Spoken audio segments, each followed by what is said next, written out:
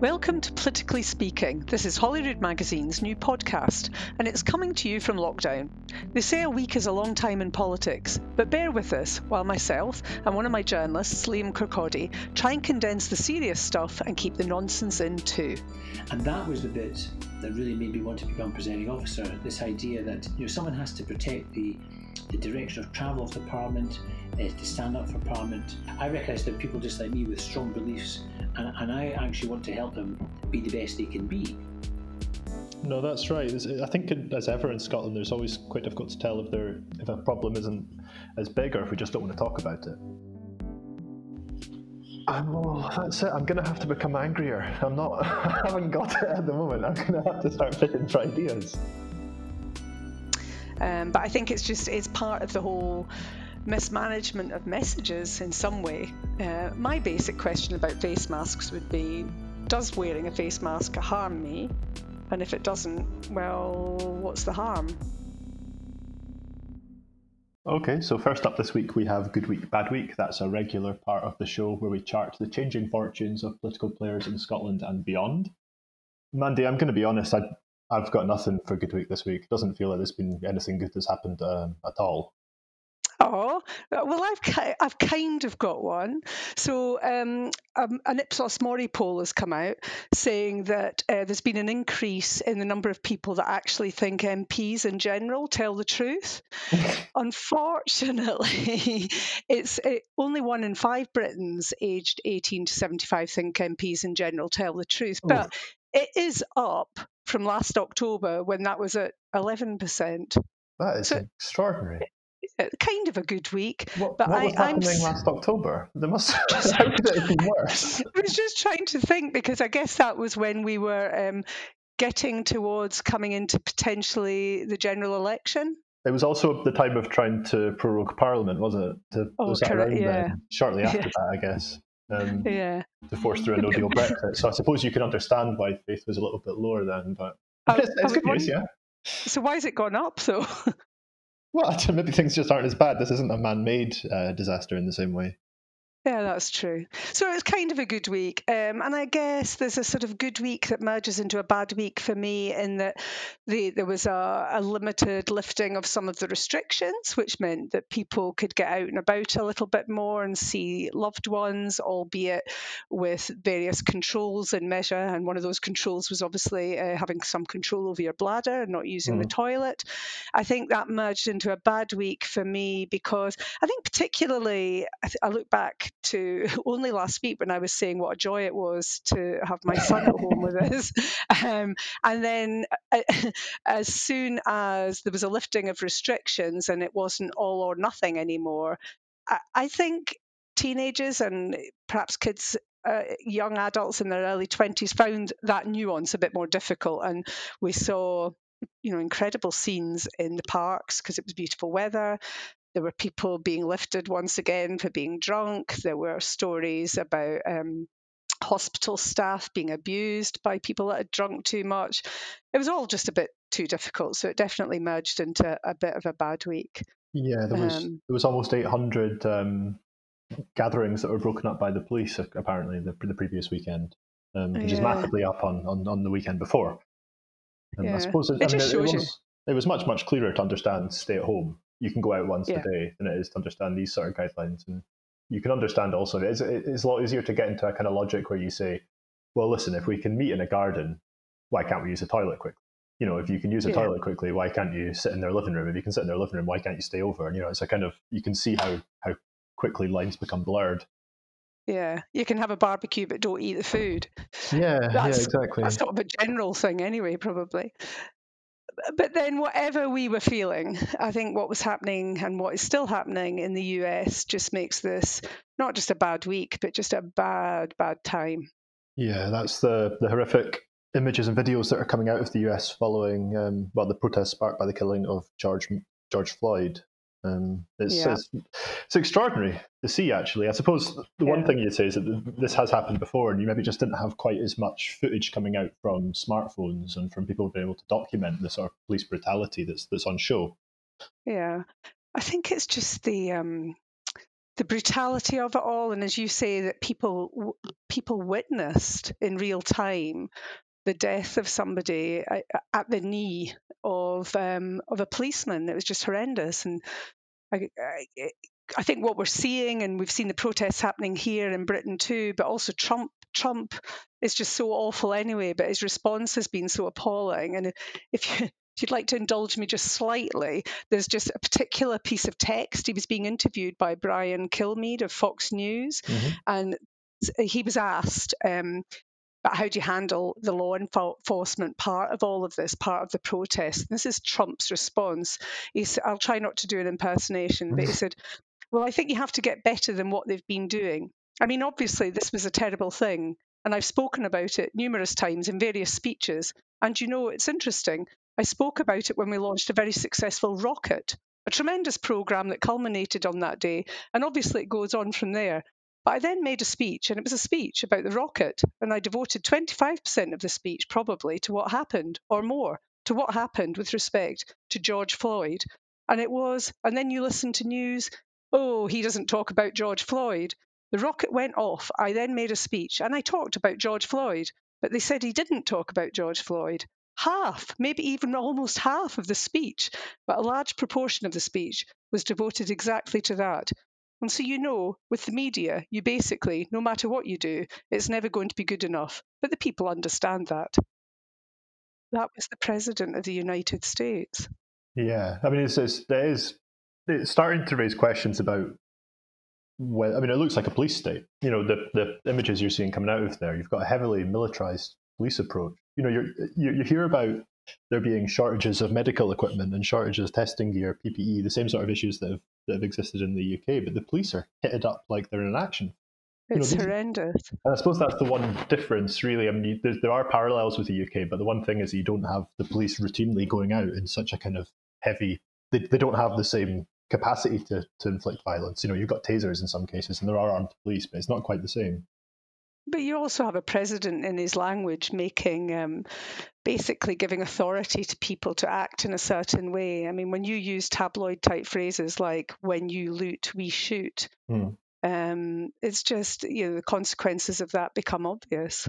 Yeah, it looks like you've got a police that are almost at war with their own citizens. Yeah. And I don't know if you will have seen it. The instances of tear gas being fired at people that aren't even anywhere near a protest. Not that would be a good reason if they were at a protest. Yeah. And I don't know. I mean, it almost raises questions whether there are going to be free and fair elections, because it is the actions of a dictator. He's got more institutional controls to rein him in than other similar. Leaders like Trump are typically in states that don't have those sort of institutional protections. But you have to wonder really what's going to come next. How much worse could it get? Well, I think as well, he's also he's denigrated the media so much that people don't respect that either. And when you're talking about tear gas and rubber bullets being shot in crowds, I mean, they were throwing tear gas at the media, who were clearly media. Not good. No, and you've even got George W. Bush coming out. I mean, it wasn't open condemnation, but his statement was really, really critical. If you read between the lines, these are Republicans. These are people that should be on his side, that are obviously just considering it completely indefensible. And then obviously closer to home, we've now got demonstrations happening in the UK. There's a few planned in Scotland this weekend. There's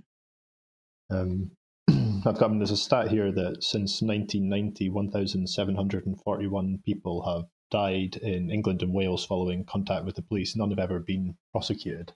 So you'll see demonstrators and protesters in the UK arguing that there's a very similar situation here. And I certainly think there's probably a similar feeling among certain communities in the UK. I think, in our own parliament, we've had comments, obviously, from Humza and Anna Sawa about how they feel about the lack of black and ethnic minority representation within the Scottish Parliament. And that's very true. And I guess it comes back to that whole argument again about, we are not without blemish. No, that's right. I think, as ever in Scotland, there's always quite difficult to tell if a problem isn't as big or if we just don't want to talk about it. I've got here, I think, if I'm right, I could be off by a couple here, but I think there have been 306 MSPs in the history of the Scottish Parliament. 306, and 4 have come from black and minority ethnic backgrounds. None were women. In fact, they were all 4 were Scottish Pakistani men. And we've got a big feature on this in the next issue as well. I think there was an interesting tweet as well, wasn't there, about there are actually more white MSPs come from one family called the Ewings than there were black and ethnic minority MSPs. Mm-hmm. I mean, do you think Scotland is more uncomfortable discussing these sort of issues? Is it something that we don't like talking about? I'm just not sure. I think it's an issue that clearly touches Scotland, and we tend to perhaps think we're exceptional and that these aren't matters that should concern us. But graphically put by both Anas and Humza, racism exists in Scotland, and we would be very silly to pretend that it doesn't. So all in all, a pretty bad week, I'm afraid, pretty dismal. Okay, so no magazine going to print last week, Mandy. We've got one going out next week. This is the part of the show where we usually take a quick look at the week in politics. I don't know where you want to start. Maybe Westminster's more interesting at the moment. Well, I think there's a connection in terms of voting and the way that they are sitting at the moment. So I suppose what I'd want to turn to first is what we've called the Rees-Mogg Conga. So this was where MPs basically had to return to Westminster from all parts of the country, despite rules in place about travel and social distancing, to join a 90-minute long queue of other MPs to physically vote to end virtual voting because of a proposal by the Commons leader, Jacob Rees-Mogg, who we all know lives in another century, where clearly voting can only happen if you actually put yourself at risk. Yes, it was the Corona Conga. Yeah, it was, and it was quite a sight. Yeah, so there was obviously a pretty forceful reaction from opposition parties as well as campaign groups. The Equality and Human Rights Commission challenged the proposals as potentially locking out disabled and shielding MPs. The Electoral Reform Society branded it farcical. Our sister publication, The House, did actually get a piece by Jacob Rees-Mogg in which he tries to defend the decision. He says that they weren't needed anymore. The virtual parliament brought us through the peak of the pandemic, but it's no longer necessary to make the compromises it demanded. We can do so much better. So how do you do better, Mandy? A 1 kilometre conga line. Exactly. And actually, do you know, one of the most sombre aspects of that whole comedic scene, I suppose, was when the Shadow Commons leader, Valerie Vaz, asked what risk assessments the government had done for black and ethnic minority MPs and the workers in the parliament. And she said, "We are twice as likely to die," referring to the stats about COVID. "Please stop peddling the myth that we only work when we're in the House of Commons." And actually, a number of Scottish MPs, because of the distances that they were meant to travel to get to the House of Commons, had lots to say. And one in particular, Jamie Stone, the Lib Dem MP for Caithness, he is the main carer for his wife, has been for 21 years. She's disabled, she's in a wheelchair. He could not go to Westminster for obvious reasons, but wasn't even allowed a proxy vote. So his argument was that his constituents had been disenfranchised by this move.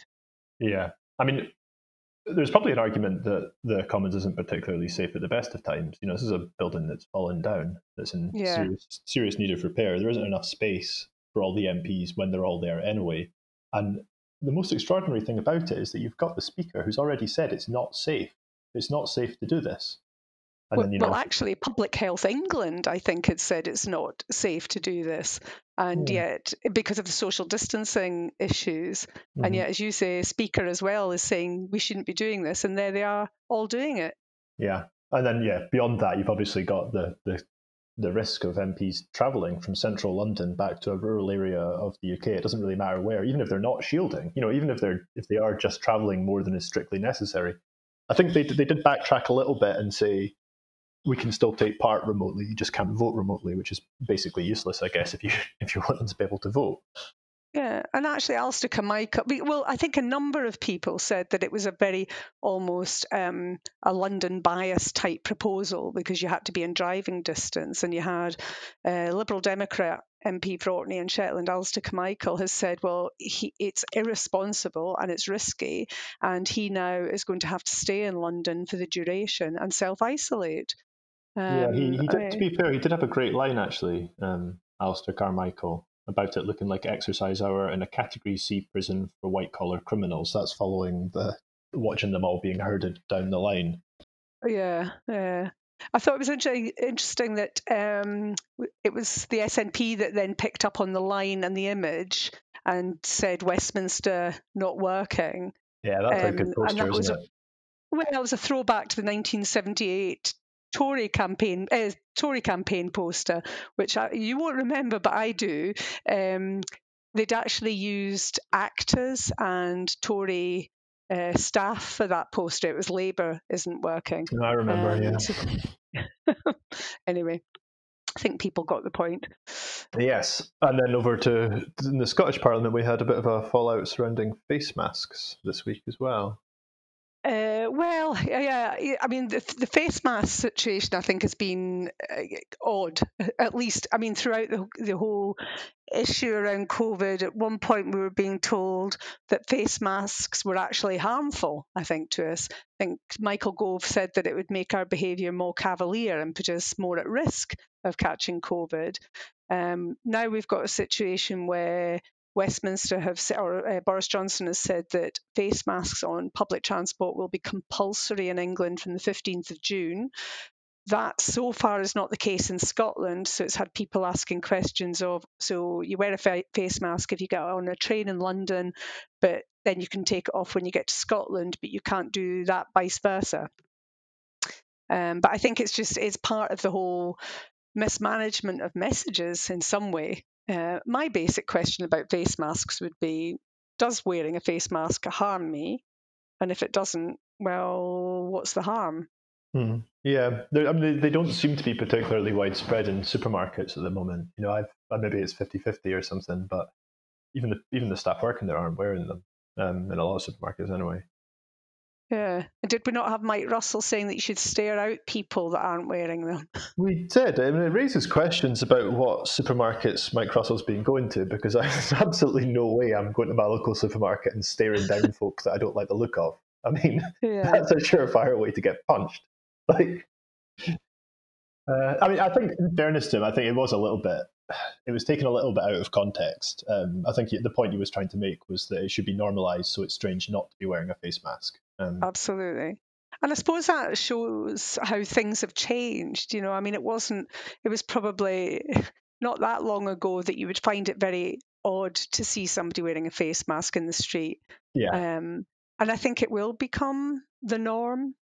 Yeah. I mean, you know, the science clearly is mixed on it, but I do just go back to that point of, does it do you any harm? And if not, why not? Yeah, that's right. I mean, the UK's kind of obviously moved away from public shaming as a criminal punishment, probably for pretty good reason. But I think one of the things that's come out of this pandemic is that there is a kind of, especially with, again, I go back to social media, you know, the way people are sort of filming people breaking rules or stretching rules and putting them out. It's almost like there kind of is a resurgence of public shaming going on at people that aren't following the rules, the people that aren't wearing face masks when they should be. And I guess that's something that you really want to avoid as well. Yeah, although obviously the opposite again with Trump, there was a particular journalist wearing a face mask who asked him a question, and Trump basically accused him of just wanting to be politically correct by refusing to take off his mask when he was asking a question, as if the virus somehow recognises good manners or not. Yeah, there's always been a tendency to kind of conflate political correctness with basic health and safety policy. Yeah, he was complaining about Joe Biden wearing one too, or Sleepy Joe Biden as he calls him. Sleepy Joe Biden. Sleepy Joe Biden. I mean, yeah. I don't know why I'm not called Sleepy Liam Kirkcaldy, to be honest. Well, you are actually. Yeah, behind my back. You were snoozing when we called you that. That's right. Yeah. You know, just going back to Parliament and how it operates. I mean, this week was interesting in the Scottish Parliament because they have looked at, well, the presiding officers looked at new ways of working over the summer in particular. And in fact, we're about to hear an interview that I did with him, but I was basically saying to him, he isn't going to make himself popular by suggesting parliamentarians should work throughout the summer, but they are also going to be coming back earlier on August the 11th, so that'll coincide with the schools going back. Okay, so are we going to hear a bit of that now? We are. So Ken Macintosh, for people that don't know you, you're a former Labour MSP and your role now as presiding officer is kind of like the Speaker of the House of Commons, but without the fancy clothes, and you don't get to shout order. Can you tell us what a PO is? Yes. Well, the most obvious role is keeping order in the chamber and selecting questions and making sure business runs to time and so on. But it's funny, it's taken me quite a while to realise how unlike an MSP you are. I mean, I'm still an MSP, so I still have constituents here in the West of Scotland who write to me and approach me and so on, and I try to help. But I can no longer ask questions or take part in debates at all. I'm no longer a member of a political party, and that's been the case for 4 years. So you are totally impartial. Your job is essentially to make sure that all other MSPs have the chance to make the points they want to make. So to stand up and to have the floor, and to make sure that you do so fairly, proportionately, and so on. And I've got a couple of other duties which you wouldn't see. I chair there's two bodies which run the Parliament. One's the Bureau and one's the corporate body. The Bureau is the political body with representatives from each of the parties on it, and I chair that, and that's how you decide what's going to be debated, what parliamentary business is. And the other one is, of course, the corporate body, which runs the institution itself, provides all the services, the clerking support, security, catering, everything like that. And then I've got a third duty, which is representing the Parliament, both for when we receive guests and also when I go and represent it when I'm speaking to, for example, Westminster, colleagues at Westminster or Wales and so on. Now, you see, obviously you did give up party membership to become the PO. Was that a difficult decision for a Labour politician who'd watched his party fall from political hegemony in Scotland to then being behind the Tories? Yes, it was, but I went into it with my eyes open. I'll put it this way, nobody goes into politics to become presiding officer. You go into politics to change things because you've got views and opinions and you want to make the world a better place, and that goes for every MSP in every single party. But I also, that's why it's not just why you become an MSP, it's why you might join a political party in the first place or become politically active. But one of the main reasons, in fact, that I actually stood for Parliament is because I believe in the Scottish Parliament. I really believed in devolution. I really wanted the Parliament to work, and I particularly believed in the principles on which the Parliament was founded. This idea that we'd do politics in a different way, a more consensual way if possible, a much more participative, open, accessible Parliament. And I very, very much believe that. And that was the spark that made me put my name forward as an actual candidate. And that was the bit that really made me want to become presiding officer. This idea that someone has to protect the direction of travel of the Parliament, to stand up for Parliament, and I've never ever disliked or been antagonistic to MSPs from other parties, because I recognise they're people just like me with strong beliefs, and I actually want to help them be the best they can be. So you've got these two different things, but yeah, you absolutely have to put all your own political views to one side. And but I went into that with my eyes open. I used to work before I became an MSP. I worked for the BBC. It's very similar. Your job is to provide impartial news and information to people. So that doesn't mean you don't have your own views, but your job is to be impartial. And if you take your job seriously, you do it properly. And what's been the biggest difference for you sitting on, if you like, the other side of the bench? There's so many differences I can't tell you. It's an incredibly privileged position, which I think I appreciated a little bit, but I didn't really appreciate it until I did it. So being an MSP, you hold a public office, that's a very privileged position, an honour which that there's no MSP isn't aware of. When you become presiding officer, all your fellow MSPs then vote for you to become presiding officer, and you represent the Parliament, and you are treated incredibly in a very special way. And it's not you; it's the office you hold. But I'm very conscious of that. But it's different. I mean, one of the things that I learned, for example, was because you're not just detached. You are actually, just in an elevated position in the sense of I sit above the chamber just slightly. And so my first reaction over that first year in particular was watching all my colleagues and thinking, oh, I used to do that. Don't do it that way. No, that's not the way to ask that question. And just thinking, oh, I so wish I could go back and do it all over again. I would be so much better at being an MSP now, having been presiding officer. And of course, it's too late. That's the way it goes. That's really interesting. And the other thing, I suppose, I spoke to Tricia Marwick, who was obviously the presiding officer before you, and she said that one of the hardest things for her was almost leaving behind her political family, that she missed going to party membership meetings and just being around. She felt almost bereaved about that side of things. Yeah, totally recognise that. When you leave your political party, you literally lose all contact. Not all contact, but I mean, it's all the little things. I mean, you might not think this, but elections are quite fun times. You're going around knocking on doors and putting leaflets through and so on. And these are people that you see, week in and week out, or certainly month in month out. And then that's all removed from you, so you don't see them at all, not at all, and it's very strange. So, and it creeps up on you as well. You don't realise time passes. So you might be 2 years into the job where you bump into somebody that you used to see monthly or weekly, and you realise you haven't seen them for ages because you've deliberately cut these ties. I actually spend, I know this sounds odd, I probably spend more time with colleagues in the SNP and the Conservative groups and the Liberals and Greens than I do with my former Labour colleagues, which is, again, very strange. Possibly because I was conscious from the very start not to be, it's not just a question of being impartial, it's making sure that people recognise you're impartial and they can see you are. So things like, where do you have lunch, who do you sit next to, and so on. These are little, tiny little things. But you have to be careful about it because, you're in a position and you have to respect that position. So yeah, it's what do you sit and have lunch on your own, Ken? I went into it with my eyes open. I have no regrets about it at all. Well, you're not exactly going to make yourself popular by telling politicians that they need to work over the summer. So tell me about what's happened this week and what's been proposed. Yeah, this week, well, a very strange week for me. This is such a surreal time altogether. I mean, a very painful time for so many people. But just odd, this whole lockdown. And then out of the blue, last week, so a week Monday there, I woke up in the morning at 4:30 with something wrong with my tummy. I thought I had food poisoning. By 6:30 I went to hospital, so I ended up with appendicitis and getting my appendix out. So this is really odd. In the middle of this lockdown, I end up I'm a healthy person. I've never had anything wrong with me. I end up in hospital.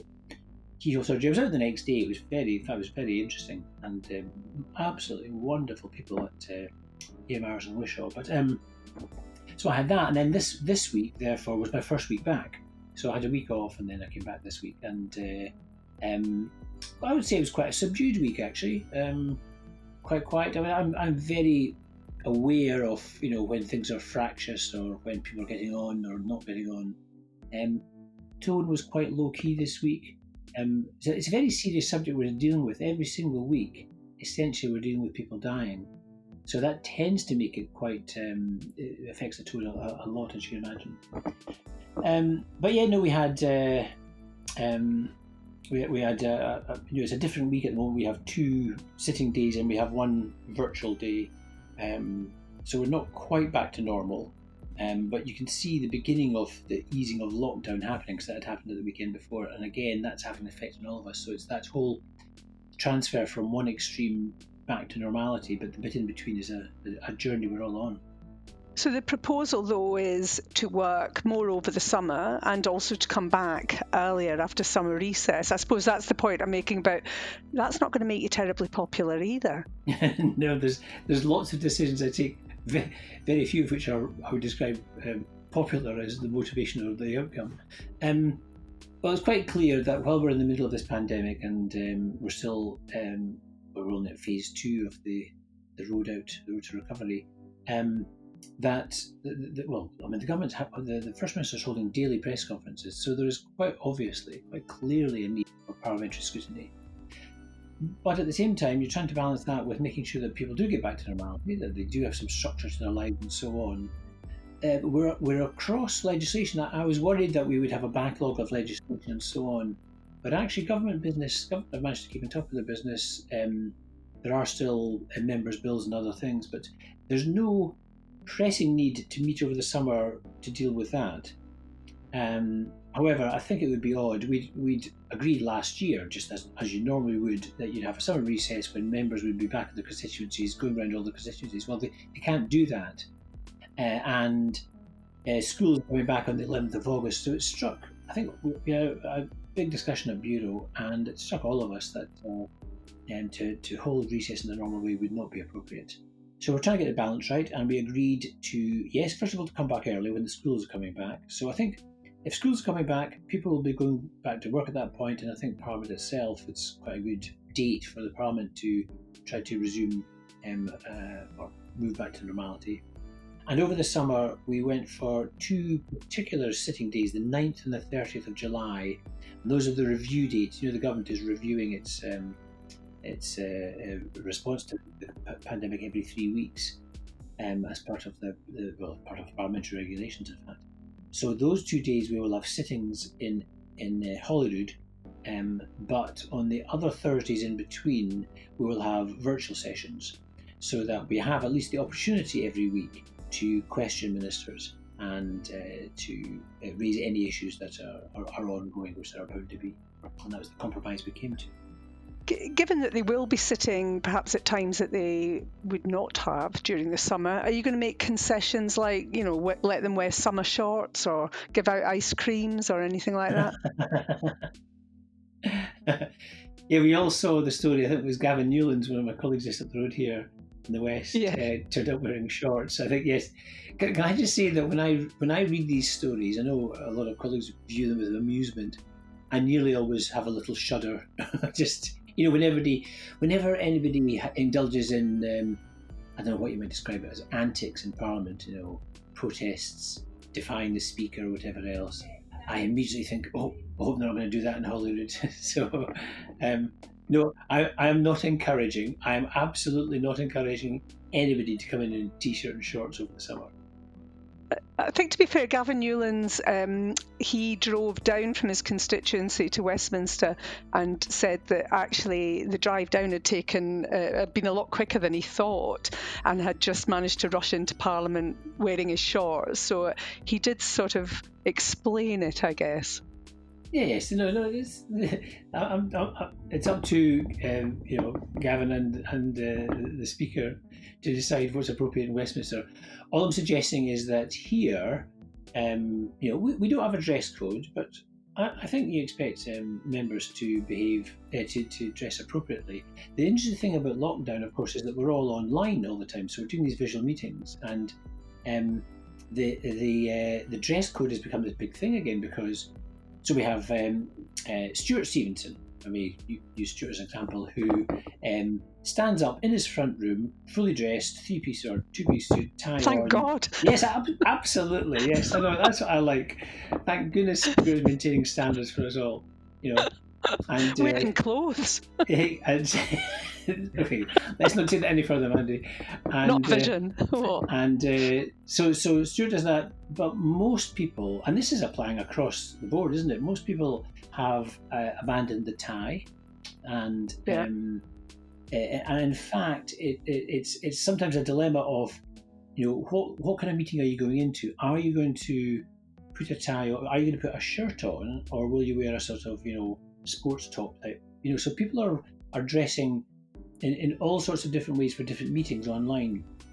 And the parliamentary ones, they are. And for the parliamentary ones, we have informal parliamentary meetings, and then we have the formal meetings. And for the most part, people are dressing more formally for the formal meetings, but they're not wearing ties, they're not wearing jackets for the most part. So already you can see all sorts of changes, which they're bound to bleed over into normal life, as it were, when it resumes. So, have you had to have any words with anybody about standards? No, I haven't. Do you know one of the best things that ever happened in Parliament was one of the members, who shall remain nameless at the moment, was all the members. Can I just say, all the members are very conscious of their duties and responsibilities and take it seriously. So if they happen to feel comfortable in perhaps more casual attire than others, then it's not because they're doing so. They're not deliberately trying to insult anybody. But one of the members early on, who had his jacket off in the back of his chair in the chamber, and I was thinking, well, I hope he's going to put his jacket on before he stands up to speak, because I knew I was going to call him shortly. One of the security guards, a woman in her 50s or 60s, I think, actually went over to him. This is in the chamber, and said, "Excuse me, sir, I think you should put your jacket on before you speak." And this is totally unbidded. She just took this upon herself. And of course, when somebody, if a woman in her 50s or 60s tells you to put your jacket on, you put your jacket on. So he did. So I've decided from now on, if I've got any issues, I'm going to ask her to go and have a quiet word with any of the members rather than do it myself. I like to think that people might do what I tell them as well. Then that's a good lesson to have learned. Just in terms of the time spent in the Parliament, and you and I have discussed this before. So your first son, Douglas, was born 5 days before you first got elected in May 1999. You went on to have 5 more children. And Ken, you've got 6 children. Do you not think you could have benefited more from actually spending time at work? One of the reasons I was sort of half joking about it this week, one of the reasons I went back to work, or back to Edinburgh, that is, this week, when people were saying, you just had an operation, you should stay at home, I'm more likely to do myself a mischief with the 6 kids running around at home than I am, when I'm at work, when I get treated like royalty. So yeah, I should also say, by the way, I know this is odd, but one of the odd, fortuitous and sort of guilty pleasures of this pandemic is that all the kids are at home. So I've had, and I saw you writing about this in your editorial, how much you enjoyed your son being home, and I have to say, I absolutely agreed with every word that you were saying. We've got the kids all back at home. The 2 older ones at university now, and it's great. It's just fantastic to have them sort of this stolen moment of company, and you can't ever regret having kids. No, you can't ever, no matter how difficult. Occasionally, a few minutes maybe. I mean, interesting actually, Ken, because a week on from writing that editorial about how much I've loved having Kyle at home during the lockdown, the lifting of restrictions, or the limited lifting of restrictions, I think has created more problems. I think teenagers and young adults, the almost black and white of you can do nothing was easier, I found. We've probably had more tensions in the last week. Well, you're absolutely right. We're at this difficult stage when we're moving from, we've all taken this collective decision for the good of us all to live in this lockdown period. And then we're going to sort of phase back to normality. And obviously that means a shifting of risk from the collective and the society and communal good to the individual, and taking individual responsibility for your own health and others, and that's very tricky. So you're right. The passing. When someone tells you, young people or old people, but young people perhaps more than others, you can't do this. That's fair enough, nice and clear. But then they say, well, we're going to basically allow you. So it's quite a difficult thing to take away people's liberty the way we have. But then you say, right, we're going to give it back. We're going to give you responsibility now. It's your choice. That is difficult, and some people will make, young people in particular, because they have fewer responsibilities than older adults, then they are more likely to take risks, which is the joy of being young, freedom of being young. So it is bound to create frictions. But I'll be honest with you, and added on top of that, they're not at risk. This is the other thing. They are. We are asking them to behave in an entirely altruistic way, because not one of them is ever, maybe a tiny number might fall ill with this terrible disease, but they're not going to suffer. So we're asking them, to miss out all these. Oh, it breaks my heart to think all these people are missing their graduations and leaving school and all these rites of passage at this young age, and they're losing it all. They're not getting to spend time with their friends, their boyfriends and girlfriends, and hang out together at the best time of your life. So I have so much sympathy for them and the choices they have to make, and the fact that they are so well behaved and that they are doing, they are so responsible, I think is a credit to the world we live in. I mean, actually, on that, because it's all very human and we're all experiencing it. And in some ways, in the Parliament, you're in that bird's eye seat looking straight at the First Minister. When you look at the responsibility that she's carrying on her shoulders, what do you think about that? I have to say, I think the First Minister's been remarkable, just utterly remarkable. I mean, every single day. And I noticed the other day she wasn't even able to spend time with her own family recently. And it was very interesting. There was a question. Neil Findlay asked her a question just recently, in which she almost broke, the emotion rose to the surface. But you can see that she's wrestling with this all the time. You can see how seriously she takes it, and yeah. I mean, who on earth would swap places at a time like this? And just to end, Ken, how would you shout order if, in fact, you had to do it in the Scottish Parliament? No. Well, each speaker has their own style. The thing about the way I see the job, the last thing I'm interested in doing is rebuking or humiliating or putting down members. That's not my job or my role. My job is quite the reverse, is to support them. What I'm trying to do is give them their moment on the floor of the chamber or in whatever other situation, so they have the chance to do the job they want to do, which is to stand up to the people they represent. So I'm trying to support them. I'm trying to give them confidence. I'm trying to say, okay, everyone, listen, this member's chance to speak. They've got a proper point they want to get across, and we'll hear the answer. And so I'm always trying to. I'm behind them, and I can tell you the last thing I'm ever going to do is put them down or make them feel small or make them stumble or stutter. So it's not my style, and I've only ever removed one member from the chamber in the whole time, and I'm quite pleased that's the case. I don't. And members themselves, I know what members are like. They're not there. They're not a bunch of troublemakers who are they're passionate about what they believe, but they're not trying to offend or be difficult. They just want to get the message across, and sometimes that comes out in a quite it can be quite an angry or confrontational way. But politics is about both reason and passion, and you've got to give it its place. So yeah, no, I've never been tempted to do that. Has it made you feel differently then about politicians and politics? Yeah, has it or has it not? Yes. It has been an education. There's no doubt about it. It has been a very much a learning experience for me. I've always quite liked other politicians, though I know it sounds funny. When you're in a political party, there's a little bit of a barrier between you. You're in a tribe, and there are loyalties and there's a trust factor there, which is it's a tricky issue in politics. It's so important, trust. But political party divides can get in the way sometimes. But I've always admired people who have opinions and beliefs and are willing to stand up for them, because it shows how much they care about, and it shows what they care about. So I don't, when it gets a bit personal and the rest of it, and there are a few individuals around who are in it for themselves or for about power, but they are really the exception. Vast majority are quite unselfish, quite the reverse. They're very public spirited. They're really in it for others.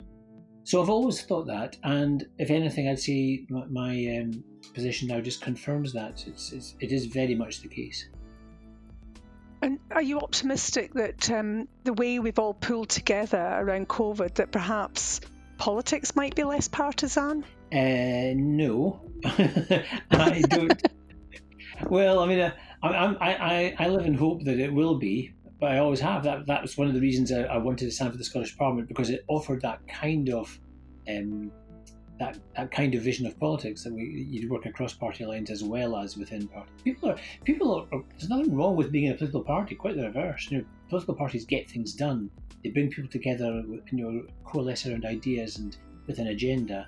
It's just when you take it too far. That's all. Just when you take it too far and you exclude and you put down the other parties. Sometimes the language gets a bit too vitriolic. But at the moment, I genuinely don't know which way we're going to go. You can see a lot of people clearly wanting to learn the lessons from this pandemic and not to go back to the society as we had it before, but to take the opportunity to address so many of the wrongs that have had a light shone on them through this whole COVID-19 outbreak. But at the same time, you can't help but see all sorts of other forces at work which are working in the opposite direction. So the impact has been felt far worse by those in vulnerable communities, and as we're seeing the race riots in America at the moment, the COVID pandemic hasn't hit people fairly or equally, because we don't live in a fair and equal society. And it's not necessarily the case that everybody responds positively to that. You could quite easily have a crackdown, authoritarianism. There's all sorts of directions we could go in. But these are choices. These are political choices, in fact. So I certainly hope, because I am an optimist, I certainly hope we will take the right ones. But it's not 100% clear that will be the case. Okay, so it's that time of the show where we get your rant, Mandy. That's part of your continued transformation into someone grumbling at the side of a pub. What have you got to grumble to us about this week? There may be a point where I actually do run out of rants, Liam, and you'll have to think of something yourself. That's it. I'm going to have to become angrier. I haven't got it at the moment. I'm going to have to start fishing for ideas. Here's an idea that you should work on for the next week. Sourdough starters and one-upmanship around homemade bread. I mean, just when we established this part of the show, it wasn't meant to just settle grudges on your behalf. Especially domestic ones. It's the main reason anyone becomes a newspaper columnist, so they can smite their enemies. So who's wronged you? Is someone beating you at a sourdough? No, I'm not interested in sourdough. I've got a husband that makes sourdough, but I've witnessed the number of people on social media asking for help with their sourdough starter. It's not difficult, apparently, but I've not tried it. Anyway, that isn't my rant, actually, Liam. All right. My rant is, so the Scottish Government have just published the results or the analysis of a consultation they had done around a no smoking ban outside hospitals. Now, a no smoking ban outside hospitals is already a thing, but there needs to be secondary legislation to enforce the proposals around that, if you like. So the results of the Scottish Government consultation on smoking outside hospitals has said a majority of respondents support a 15-metre enforcement zone to protect people from the dangers of secondhand smoke. And frankly, I'd have thought it goes without saying that smoking outside hospitals should be banned, but for anyone that has had to march past the line of patients in their pyjamas, and particularly pregnant women outside hospitals smoking, it just clearly that message has not got through. So it is already an offence, but before the penalties can be imposed, secondary legislation needs to be passed on technical matters, which include the distance of a no smoking zone, the wording of the no smoking notices, and whether there are any areas in and around a hospital where there is a no need for a no smoking zone. I mean, I would have thought that was a completely easy one to answer. There should be no area around a hospital where you're allowed to smoke. 9,000 deaths, 100,000 hospitalisations a year because of smoking. We've just locked the country down to protect lives and the NHS. Is there any argument for saying that people should be allowed anywhere near a hospital if they want to smoke? Well, what does staff do at present if they're smokers? If it's a doctor or a nurse. All I would say is I don't know if I would want to approach one in the middle of a pandemic and say that they shouldn't be having a fag. Oh, you see, my rant I get stumped for words because I would probably just say they shouldn't be smoking. You're going to ban them now? That's bold, Mandy. I think they should be practicing what they preach. And look, I've smoked on and off at particular points in my life, particularly if I have to work with you. Have you started smoking since I joined Hollywood? But it's it needs to stop. Yeah. And I think, if there's there will be lessons from what has happened with this pandemic, but one is we do listen to public health messages when it comes to a matter of life and death, and I just think it should stop, and I'll end on saying politicians should do something about that.